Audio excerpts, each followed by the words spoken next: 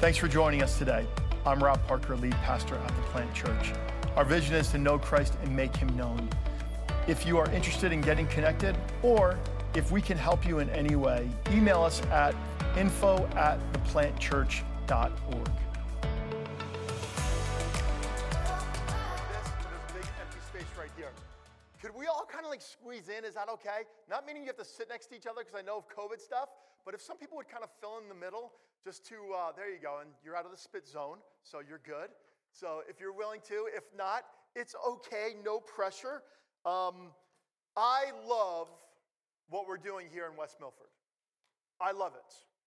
Because when I think about what God did and has done in the plant ministry, for some reason, God has always empowered us to work with groups of people that really want to know Jesus. And if you're here this morning, you're not here just to punch the clock to go to church. Can I get an amen? All right? If you like something I say, you can say amen, okay? That's my personality. That's what we do. And it's really funny because when Jesus started every sermon, in one translation it says, "And verily unto you," what actually meant amen. Oftentimes when Jesus began his preaching, he began in the Greek with the word amen. Where do we oftentimes use amen? At the end of a prayer. But Jesus oftentimes started all of his sermons at the beginning, amen, we're ready to go. But what I love being parts of groups of people that want to be part of something special. And they don't need to walk in the room. But what they want to see is a real movement of God. And I've seen all throughout the Northeast, when groups of people get together and they truly seek the face of God together, something amazing. Let me tell you two things that happened this past week within our plant family. And it doesn't matter if it's West Milford or Mahwah because it's all our plant family. Can I get an amen for that? This past week, there was a man who was going in for a bypass surgery. He had to get a stent in. He had a clogged artery. Our church had been praying for him because there was fear. There was concern. One x-ray showed a blockage. They went in to get rid of that blockage, and when they went in to do the procedure, the blockage was gone. How cool is that? Isn't that awesome? You can clap for that, yes? Right? You see, that's what prayer can do. We also had a teenager this past week. This is crazy. A teenager, not an adult, a teenager go up to someone who had been struggling with hearing their whole life. And this teenager went up to that person and said, "I just want to pray for you." Now, the teenager had a relationship with the adult. And the teenager put his hands on this adult's ears. And after he had prayed, the adult took off their hearing aids. And today they hear clearly. How cool is that, right? That's sort of like let's not church clap. I hate church clap. We can get excited. Now, am I trying to jazz you up? Yes. And I'm not going to apologize. Because we believe when we look at Scripture, there's something very powerful about prayer. There's something very powerful about prayer. But when we bring up the topic of prayer, there's three emotions that I believe jump out at us. Excitement, right? You're excited because you actually are like, wow, I heard that. That really happened. I swear it happened. I cannot tell a lie. I shouldn't lie because I'm a pastor. The second emotion is frustration. Anyone been frustrated with prayer? Come on, give me a little hand, right? We're frustrated because what we've prayed for has not come to fruition yet. And that's a reality in all of our lives. But then there's another feeling. It's a fear, it's a feeling of intimidation. Intimidation. If I pray, why would God hear me? And oftentimes as a minister, people will say to me like, "Hey, save your prayers for someone else." And I'm like, no. Time out. We want to pray for you. No. I'm okay. I have all of my basic needs met. Just give me some, I'm okay. And there's that feeling of intimidation. And I believe that's true when it comes to prayer. And I would say that the one thing why we've been doing this Daniel fast for the last 3 weeks, why we've been doing our prayer and worship nights, is to help you re-engage in a relationship with Jesus that brings you to a place in prayer that you get to know him. You get to share your heart with him. And at the end of all of it, you get to know that he actually knows you. Now look at this definition of Webster's, what Webster's dictionary says about prayer. Okay? Now Webster's dictionary gives some of the worst definitions about everything. This is what it says about prayer. The act of asking for a favor with earnestness. How weak is that? Hey, God, if you can. And then you put like a little New York accent on it, right? Hey, God, if you're willing. Hey, God, if you can show up. If maybe you hear me. So it's like asking for a favor, right? Hey, can you take out the trash for me? Can you pay this bill for me? But prayer is so much more. Because that definition is so insufficient. It's so small. It's so minute. It really, in many ways, takes away from the presence of God and the power of God and God's will that he has for each of our lives. So here's what I want to do this morning. I want us to look at one of Jesus' teachings on prayer. Not Rob's enthusiasm on prayer. One of Jesus' teachings on prayer. So that as you go into 2022, you get to position yourself and your prayer life in a manner that revolutionizes your relationship with God this year. That is the only reason why I'm a minister, is to help motivate you, teach you that God longs to be in a relationship with each one of us. That's it. That's it. And I want to pray. And my hope is this, that each of you has one takeaway that you can say, wow, I never understood prayer in that manner before. Whether you are brand new to all of this, or whether you have been a Christian all of your life, my prayer is this: you walk away with one thing that you can actually take away from, not from Rob's teachings, but the words of Jesus. Let's pray. Jesus, I do ask you that you would use this passage, a passage that we have all heard in some capacity, whether it be in a church or whether it be from someone else just saying these simple words.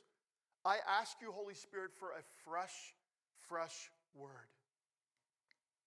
I ask you that today would be a day where we get excited about communicating with you. In Jesus' name, amen. If you have your Bibles, turn with me to Matthew chapter 7. Matthew chapter 7. If you want, oftentimes I see a lot of people in Mawa, like I'll throw a quote up, take a picture of it if you want. You're allowed to play on your phones in church for those reasons. But I really want us to dive into a passage that we've all heard in some kind of capacity.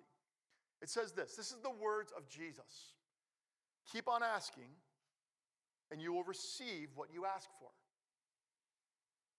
Keep on seeking, and you will find. Keep on knocking, and the door will be open to you. For everyone who asks receives, everyone who seeks finds. And to everyone who knocks, the door will be opened. So you've heard that.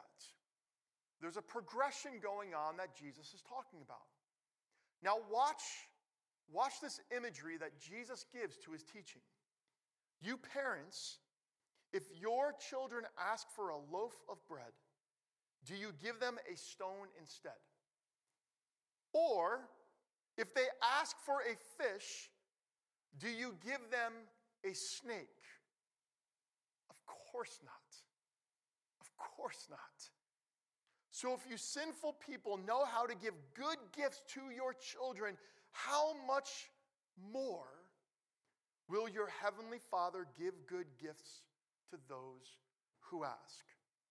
Now, background to passage is everything. Understanding where this passage sits in the gospel determines so much to what Jesus was trying to teach the people. This was in the discourse called the Sermon on the Mount.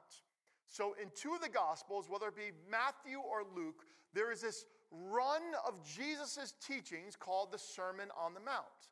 And in Matthew, it's chapters 5 through 7. And Jesus is teaching a large crowd of people. And he's teaching on multiple things. But in this discourse of sermons and teachings, there are three movements that Jesus teaches on prayer. So think about this. If Jesus was with a crowd for a whole day, and if you've ever gone to a conference, whether it be a Christian conference or a work conference, and during that conference, there are many different topics, but three different times, the same topic is talked about in a different manner. What is the conference trying to teach you? Something significant about that one thing. And three different times, Jesus teaches on prayer. The first time he teaches, he says, he's teaching the people how to pray the Lord's Prayer. On earth as it is, where? In heaven, right? That's where we get that from. It's not just someone made it up in a song and said, oh, wow, I've never heard that before. No, those are the words of Jesus. That Jesus wants the will of the Father on earth as it is where? In heaven. And then there's another time that Jesus says, when you pray, this is one thing that I want you to deal with in your heart. And he talks about the condition of heart going to prayer. And you're probably thinking, Pastor Rob, what is that? That's another sermon. But today is the third teaching on prayer that Jesus really, really dives into. And he talks about this pattern of prayer that allows us to engage in a relationship with the living God. Now, when you study the Gospels, 38 different times, let me say that again, 38 different times, Jesus either teaches on prayer, went off to pray, or was praying with other individuals. And so when you see that many times throughout the Gospels, what should we say? It's important. It's essential. It's essential. And so he teaches them because the disciples were frustrated. The people were frustrated. Why is it every time Jesus prays, something happens? Have you ever thought about that with someone else? Every time someone else prays, it's like something always happens. But when I pray, it's like something's broken. So if something's broken, what are we thinking? You're broken, when you actually are not. And so before we jump into really just ripping this passage apart, and I promise you we will not be here all day like a conference. I will keep this tight. This is what I want you to remember. This is the point of the whole message. Prayer is not a transaction. It's an interaction. Let me say that again. Prayer is not a transaction. It's an interaction. So what's a transaction? A transaction is the action of conducting business, right? We're going to talk, we're going to make a deal, and then we're going to walk away. And what we've done with God is we have made God to be more of a business transaction rather than learning how to interact with the creator of the universe. What's an interaction? It's communication or direct involvement with someone or something. And when Jesus came to earth, his whole goal was to redeem humanity and their relationship with God. Jesus, fully God, fully man, and a mystery we will never understand until eternity. And then one day we're going to say, like, Jesus, help us understand this. Help us understand this. But I believe when we get to heaven, all the questions we have, we're not even going to be concerned with. But what Jesus had done, he was teaching everybody, hey, God wants to be in a relationship with you where there's interaction. And that interaction happens through prayer. So let me give you a new definition of prayer. This is one that I've kind of tweaked over the years.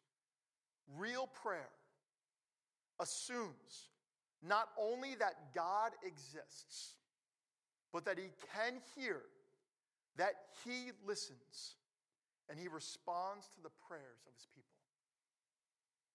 That he does hear, and he will respond to each one of us.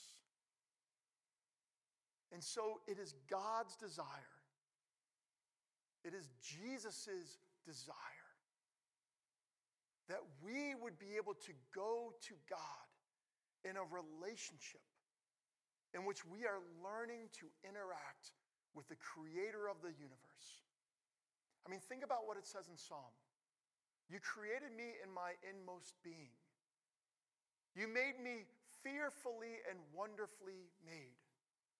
You know everything about me. That was written in a deep place of interaction with the living God. And so prayer is this relationship that we get to interact with the living God, where God hears us and will respond to us. But what happens is we miss what prayer is.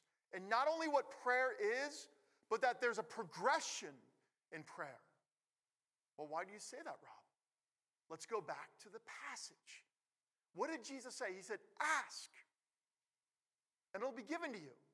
So what does he mean by asking? And watch this progression of interaction. Asking means asking God for anything. Mainly our basic provisions. So everyone look at the jacket they brought. Everyone brought a jacket today? If you didn't, there's a problem unless you're wearing a heavy sweatshirt, right? Look down on your feet. How many people are not wearing shoes this morning? This morning was so funny. We let our dogs out into the snow, and they started hopping like this. They did like this weird hop because they were avoiding the ice, because their poor little paws were freezing. But did that happen to any of us today? Think about this morning. Each one of us had a roof over our head and provisions. Jesus says, ask, and I will provide. I love what Jesus says. He says, look at the landscape. Look at the lilies of the field. Look at the birds of the air. How God provides for them is how he wants to provide for you. And so Jesus says, ask, and he'll show up. I remember when I first became a follower of Jesus, the day that I said, like, I'm doing this. I'm all in. I was 19 years old. It was November of 1991. And I remembered when I started praying, I just started asking God for certain things. And it was like everything that I asked for, God just showed up. And it was because it was the beginning interactions with God. It was the little things. It was the things that I thought were so grand were yet present, and God wanted to show up. So think about this. Was there ever a season in your life that you just started seeing God just show up time and time and time again?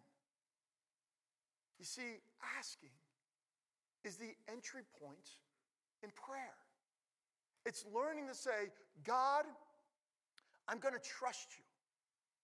God, I'm going to begin to lean on you. I mean, think about little kids. And I love how Jesus uses the imagery of parenting, right? For you sinful people, you crazy parents out there, let's just say that right now, right? You crazy parents out there, how much have you provided for your children? If they ask for bread, are you going to give them a stone? And then God knows all of our fears with snakes. If you ask for fish, are you going to give them a snake, right? Like, I hate snakes. Greatest fear. I'm like Indiana Jones, like anything but snakes, right? But it's this idea. If you parents want to provide, what about the creator of the universe? God wants to show up. He wants to show up. But then he says this, ask, you'll receive. Keep on seeking, and you will find. You see the progression. Ask. Something doesn't happen. And he says, keep on seeking, and you will what? Find. So when we seek after something, the word for seeking means that we have a deep burden for understanding. Right? God, show me. I love what the psalmist says. He says, search me, O God, and know my heart. And at the same time, God says this, if you seek me, you will be found by me. So there's this progression of interaction and a progression of intimacy with the living God where there are things that we're saying, I really believe certain things are supposed to come to fruition. I'm really wrestling with knowledge and understanding, and I don't know why I'm stuck. And it's in that moment that we say, God, I'm going to go to the deeper places. God, I need to understand. I'm trying to fathom my circumstance. I'm trying to fathom the things that are happening around us. So let's talk about the Daniel fast. The Daniel fast was not something that was forced on you. The Daniel fast was something saying, we want to equip you that when there are areas in your life that you are stuck. Anyone ever been stuck before? Right? There are areas in our life that we are stuck. And this is what Daniel did in the Old Testament. For 3 weeks, there was something stuck. And he said, I've asked, I've searched, I've sought wisdom, and something's stuck. And he said, I'm going to take 3 weeks and I'm going to pray and fast. I'm going to get rid of all my distractions. That's all fasting is. That's all it is. You're getting rid of those things that distract you. You know what I'm eating tonight since the fast is over? Chunky Monkey. Chunky Monkey. That's the one thing I'm having tonight because I haven't had Chunky Monkey in 3 weeks. Greatest ice cream ever. But for 3 weeks, Daniel said, search me as I search you. And I love what it says in Daniel chapter 10. And the moment he declared he was going to pray and fast, you know what God did? God heard his prayer. And so when we seek, when he says keep seeking, it means you're searching. There's a burden, a need for understanding. You see the progression of intimacy? What happens when your child becomes a junior higher? Well, they start asking weird questions. Wait till they get to high school. Wait till they get to college. Wait till they graduate. The conversations get harder. They get deeper. They get more confusing. Ask, seek, keep seeking. And then Jesus says, and I love what Jesus says. He says, keep on knocking. Has there ever been something that you have banged on the door of heaven? Like there is something in your gut. There is something in your gut. You will not let go. There is something saying, I know without a shadow of a doubt that God can do this. And I ain't gonna stop until God shows me in my searching what he's teaching me, but in my knocking, he's teaching me perseverance. You see, when we bang on the door, it means because we need to be able to have a place of being rescued. We need safety. We need protection. We bang because we are so persistent that we are not going to give up. And there are certain things in our life that we need to bang on the door of heaven for ourselves and for others. Remember I told you about that person who had that whole stint thing? Nothing there. That guy finally said, wow, God really does have a plan for me. Wow, God really gave me more time. Seriously, Sherlock, that's true. He gave you more time. And he did it in a supernatural way to say, he's bigger than even your own physical condition. And we're going to get to the dilemma of prayer. But there are certain things that we need to bang on the door of heaven. My wife, I love her. She's the most persistent woman in the world. I love this about you. She will get my attention at 2 a.m. in the morning, and it drives me crazy. But at the same time, it's a beautiful reminder of the trust we have with one another. Like, she wants to talk certain things out, and I just want to go to sleep. But there's something beautiful about persistence. Think about what Jesus talked about with the persistent widow. She went to the judge and she bugged him and annoyed him. And this is what Jesus says. Look what this woman did to the sinful judge. She changed his mind. How much more does your Father in heaven want to respond to you? You see, he's talking about our humanness compared to the glory and the majesty and the greatness of a God who created us for purpose. And that purpose would be in a place to be in relationship with the living God, where it's not just us talking, but it's him talking to us. Do you know when I pray? I've learned to listen more than I do speak. Everyone's like, you pray so eloquently. This is what you do. Well, I do that because I'm in a crowd. And I want to teach you to pray. And there are moments when I do talk to God, but I used to talk so much to God that I couldn't hear him. You see, when we are in a relationship, there's a two-way conversation. And how do we hear from God? We hear from God in three different ways. One, through his word. Two, through his Holy Spirit, that holy nudge, that holy sense, that holy moment. But God also speaks through one another. And so here you see this progression of interaction. Let's take it even a little bit deeper. A progression of intimacy. You see, interaction was primary, but intimacy was necessary. And God will respond. So, this is one thing that I love to do. I think oftentimes we don't see the correlation between the Old Testament and the New Testament, the First Testament, the Second Testament. But everything that Jesus taught on was to fulfill the Old Testament. So he never taught anything different or opposed to the Old Testament. And I want you to hear that. Because a lot of people want to change that what Jesus had said was kind of opposing to the Old Testament. Not at all. Jesus said, I've come to fulfill the Old Testament. So let's use one character in Scripture that did this: ask, seek, knock. And I believe with every person in Scripture, whether it be a Daniel, whether it be a Moses, whether it be an Abraham, whether it be a Sarah, whether it be any individual, you put their name on it. If there's a long enough narrative, you see this asking, seeking, knocking. So Moses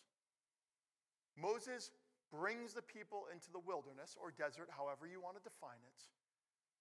And God said, I will provide. And when they ran out of resources, the people got hungry and thirsty. A basic need. something that they needed to survive. And so the Israelites literally said to Moses, hey, thanks for bringing us into the wilderness, the desert, for us to die. We were actually better off in Egypt.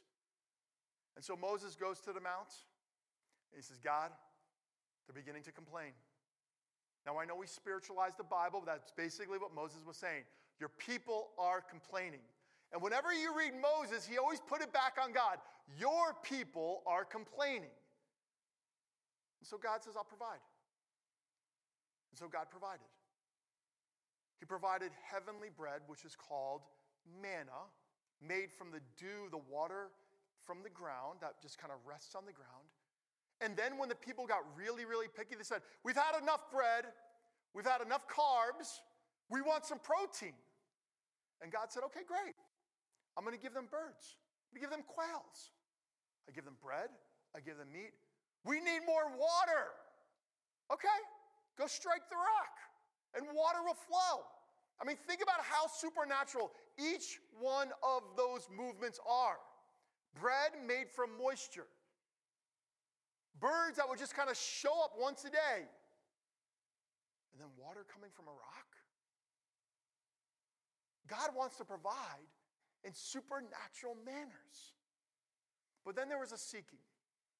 The people of Israel started getting a little crazy because things were not going their way. They wanted to get to the promised land by Monday. They met together on Friday, and they wanted to be there on Monday. Really, it was probably a Saturday, so they wanted to get there by Tuesday. And really, the route should have been really like a 14-day journey, but they were so in their head, it took 40 years. How many of us do not want to wait 40 years for God to answer us? I don't want to wait 40 years. But they started complaining. They started bickering. They started fighting. They started making really poor decisions. So Moses, on multiple occasions, went up to the mountain and said, God, help me lead your people. Give us some parameters of how we should know you and treat each other. And then so what did God do? He had Moses write them down. But instead of pen and paper, it was a stone. That's why it took so long. Even though it was 10 lines, it took 40 days. Here are the 10 things that you need to do to be a healthy community, to be a thriving community, and how to know their relationship with God. And on multiple occasions, Moses would go seek the face of God for direction for the Israelites. But there were many occasions where Moses would put in a situation that he had to bang on the door of heaven. Think about this, the first one. They leave Egypt. Everyone's behind them. They get to the sea, and there's an ocean in front of them and an army behind them. And everyone starts screaming, you've brought us out here to die. And Moses goes, I need you to show up now. I need you to show up now. And God goes, whew. And the Spirit of God blew upon those waters and just pushed them aside for the perfect amount of time. And when the last Israelite walked through, the armies of Egypt were swallowed up by God. We live in a westernized society that we want gratification immediately. But it's in prayer, through prayer, by prayer, that we go from a place of interaction to intimacy so that God's will begins to unfold in our lives. Look at this. Look what Jeremiah said. This is what the Lord says. The Lord who made the earth, who formed and established it, whose name is the Lord, ask me, and I will tell you remarkable secrets you do not know about things to come. Ask me. Ask me. But let's talk about the prayer dilemma. There's 3 things that happen in each one of us with prayer. The first is called a season of waiting. It's all about timing. Think about the person that you that you have fallen in love with and you've married. The right person at the wrong time is disastrous. The right person at the wrong time is disastrous. And there are seasons where God is saying, I have everything planned for you, but in this season of waiting, I am going to sharpen your character. I'm going to sharpen your character as I begin to pull all of the circumstances together so at the right time, in the right place of posture, God's will unfold perfectly. And for each one of us, it's different. For each one of us, it's different. But God's timing, as much as I hate God's timing, can I get an amen for that? Anyone hate God's timing? Say it really loud. Amen. I hate God's timing, and I'm a minister. Am I allowed to say that? I am, because I interact with him, and this is how I talk to him. God, I hate your timing. You can say it. Say it out loud. God, I hate your timing. You're not going to hell for saying that. But it's in our waiting that God is sharpening our character and putting together the right situation so the right posture at the right timing allows for God to do his best. And I don't want God's good for you or for me. I want God's best. Amen. Really? Amen. Right? Amen. Like, I don't want good things to happen to you. I want great things to happen to you. But there's another dilemma. And we're seeing this more and more, even on TV, that there is a supernatural world. I mean, think about, and I loved how Andrew used this illustration months ago talking about spiritual warfare. When Scooby-Doo first came out, they never talked about the supernatural, like in the Scooby-Doo. It was always like, you mangy kids, right? You'd pull off the face. Do you know now the new Scooby-Doo doesn't have that villain, but there's supernatural acts that they're saying, wow, maybe there is something to the supernatural world. Maybe there is. I mean, why did Daniel pray? Because there was a spiritual wall between him and what was going on. Last night, Sue and I were watching this show called Trafficking, and they were talking about the stealing of cars and how all these cars in the United States are being taken from people, stolen from people, and shipped overseas. And in Ghana, what was happening was that's the largest place where cars are distributed in the world right now because cars are a sign of prestige. And so what people do who make deals to get cars, they go to the local witch doctor and they perform a ceremony and things happen. So if there's an evil in the world, there's a goodness in the world. Look what Paul says. I'm just going to read one of them. He says, for we're not fighting against flesh and blood enemies, but against evil rulers and authorities of the unseen world, against mighty powers in this dark world, and against evil spirits in the heavenly places. Yes, there is a spiritual war. And if you don't believe me, spend a month with me. Seriously, see what we have to deal with, what's going on in people's lives. If you're with a spouse, turn to them and say, you're not my enemy. Just say, you're not my enemy. You're not my enemy. Okay? You're not my enemy. That's true. But there is an enemy who wants to destroy you. There is an enemy who wants to cause friction and frustration and confusion.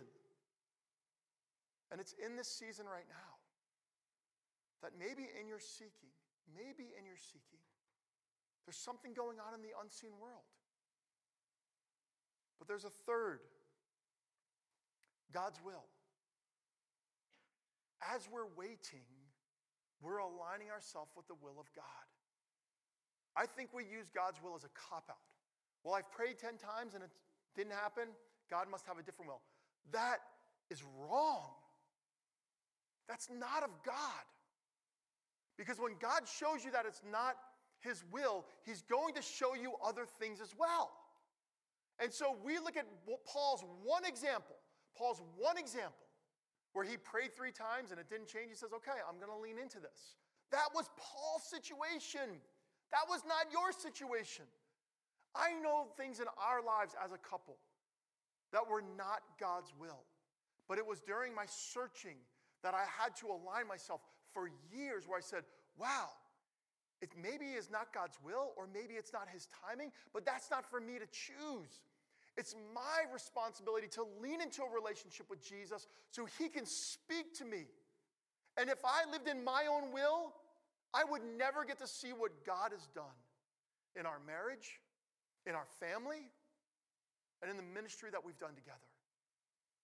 And there are prayer dilemmas that we don't talk about. And these prayer dilemmas can be very painful. Can I get an amen for that? They can be painful. They can cause us to just want to just run away. It can cause us to make very stupid, immature decisions. But if we can trust the words of Jesus, and I think there's certain teachings when Jesus taught that he just smiles. Hey, let me teach you a little bit more about prayer. Ask me.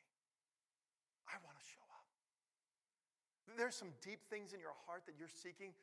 I want to show you. But there's some barriers that I want to break through in you. There's some strongholds. There's some relational, emotional, physical strongholds that are keeping you away from having the ability to hear me clearly. Then he says, I love it when you knock. You never frustrate me. You never frustrate me.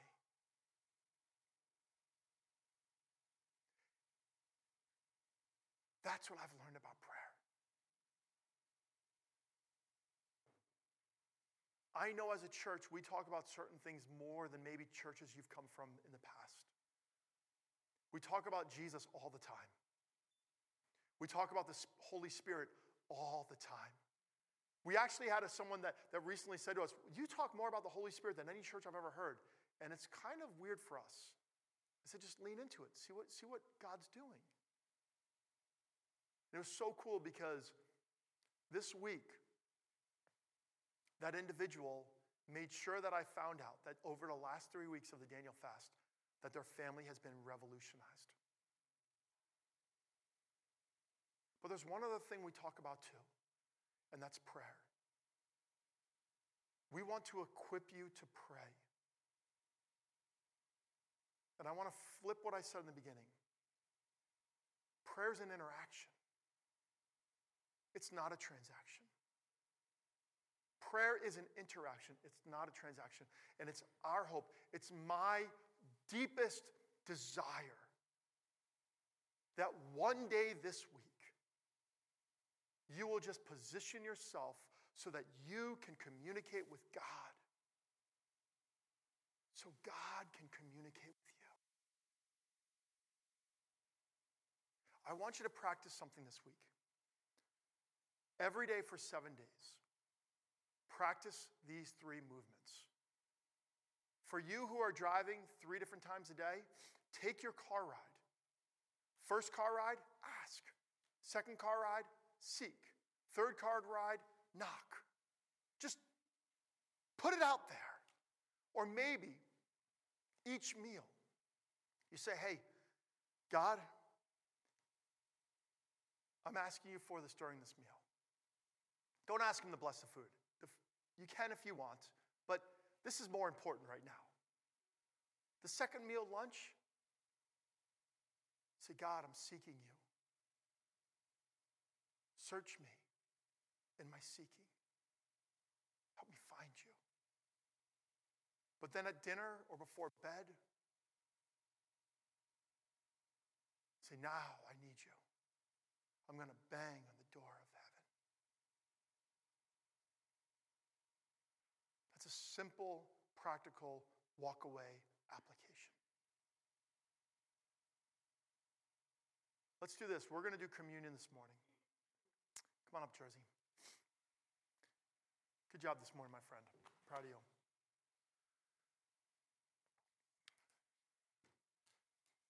This did not happen in the beginning of the ministry. It happened at the end.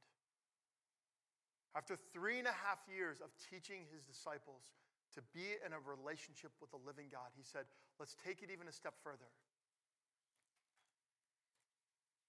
And he took the bread and he said, this is my body broken for you. He said, you've watched me. You've heard me. You see how I've sacrificed for you. And what I'm about to do is the greatest sacrifice that I've ever done. And he broke the bread. Break the little wafer. Break the little wafer. He broke it. His body was broken for you. And he said this, eat it, all of you. Let's eat together.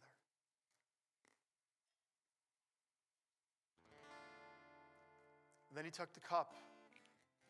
And I love what he says. He talks about first the breaking of the body. He says, Old Testament. Old Testament. Sins redeemed by the breaking of the body. But he said this cup is a cup of the new covenant. The new covenant. In Jesus, each one of us is granted the invitation to interact with a living God because of Jesus, by Jesus, and through the blood of Jesus. Let's drink this together. And here's what I want to do right now. We're going to close in a song of worship. And I love when we have opportunities to come up for prayer and we can pray over one. At the end of the service, if you need prayer, we will be up here. We will be up here. Becky and Pedro will be up here. Rob and Sue will be up here. Team Parker, that's what we'll call it. But I want you to dive into this last song of worship and say these three things. God, I'm going to relearn to ask. God, I'm going to learn to seek. And God, I'm going to start once again knocking and banging on the door of heaven.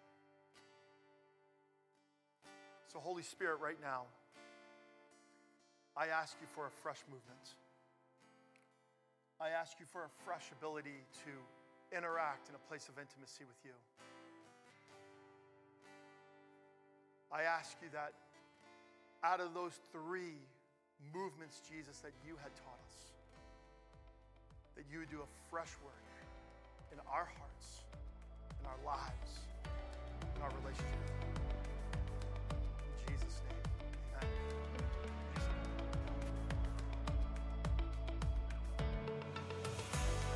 It was great having you with us today. We do hope that this sermon inspired you to know Christ and make him known. For more sermons and resources, please visit us at theplantchurch.org.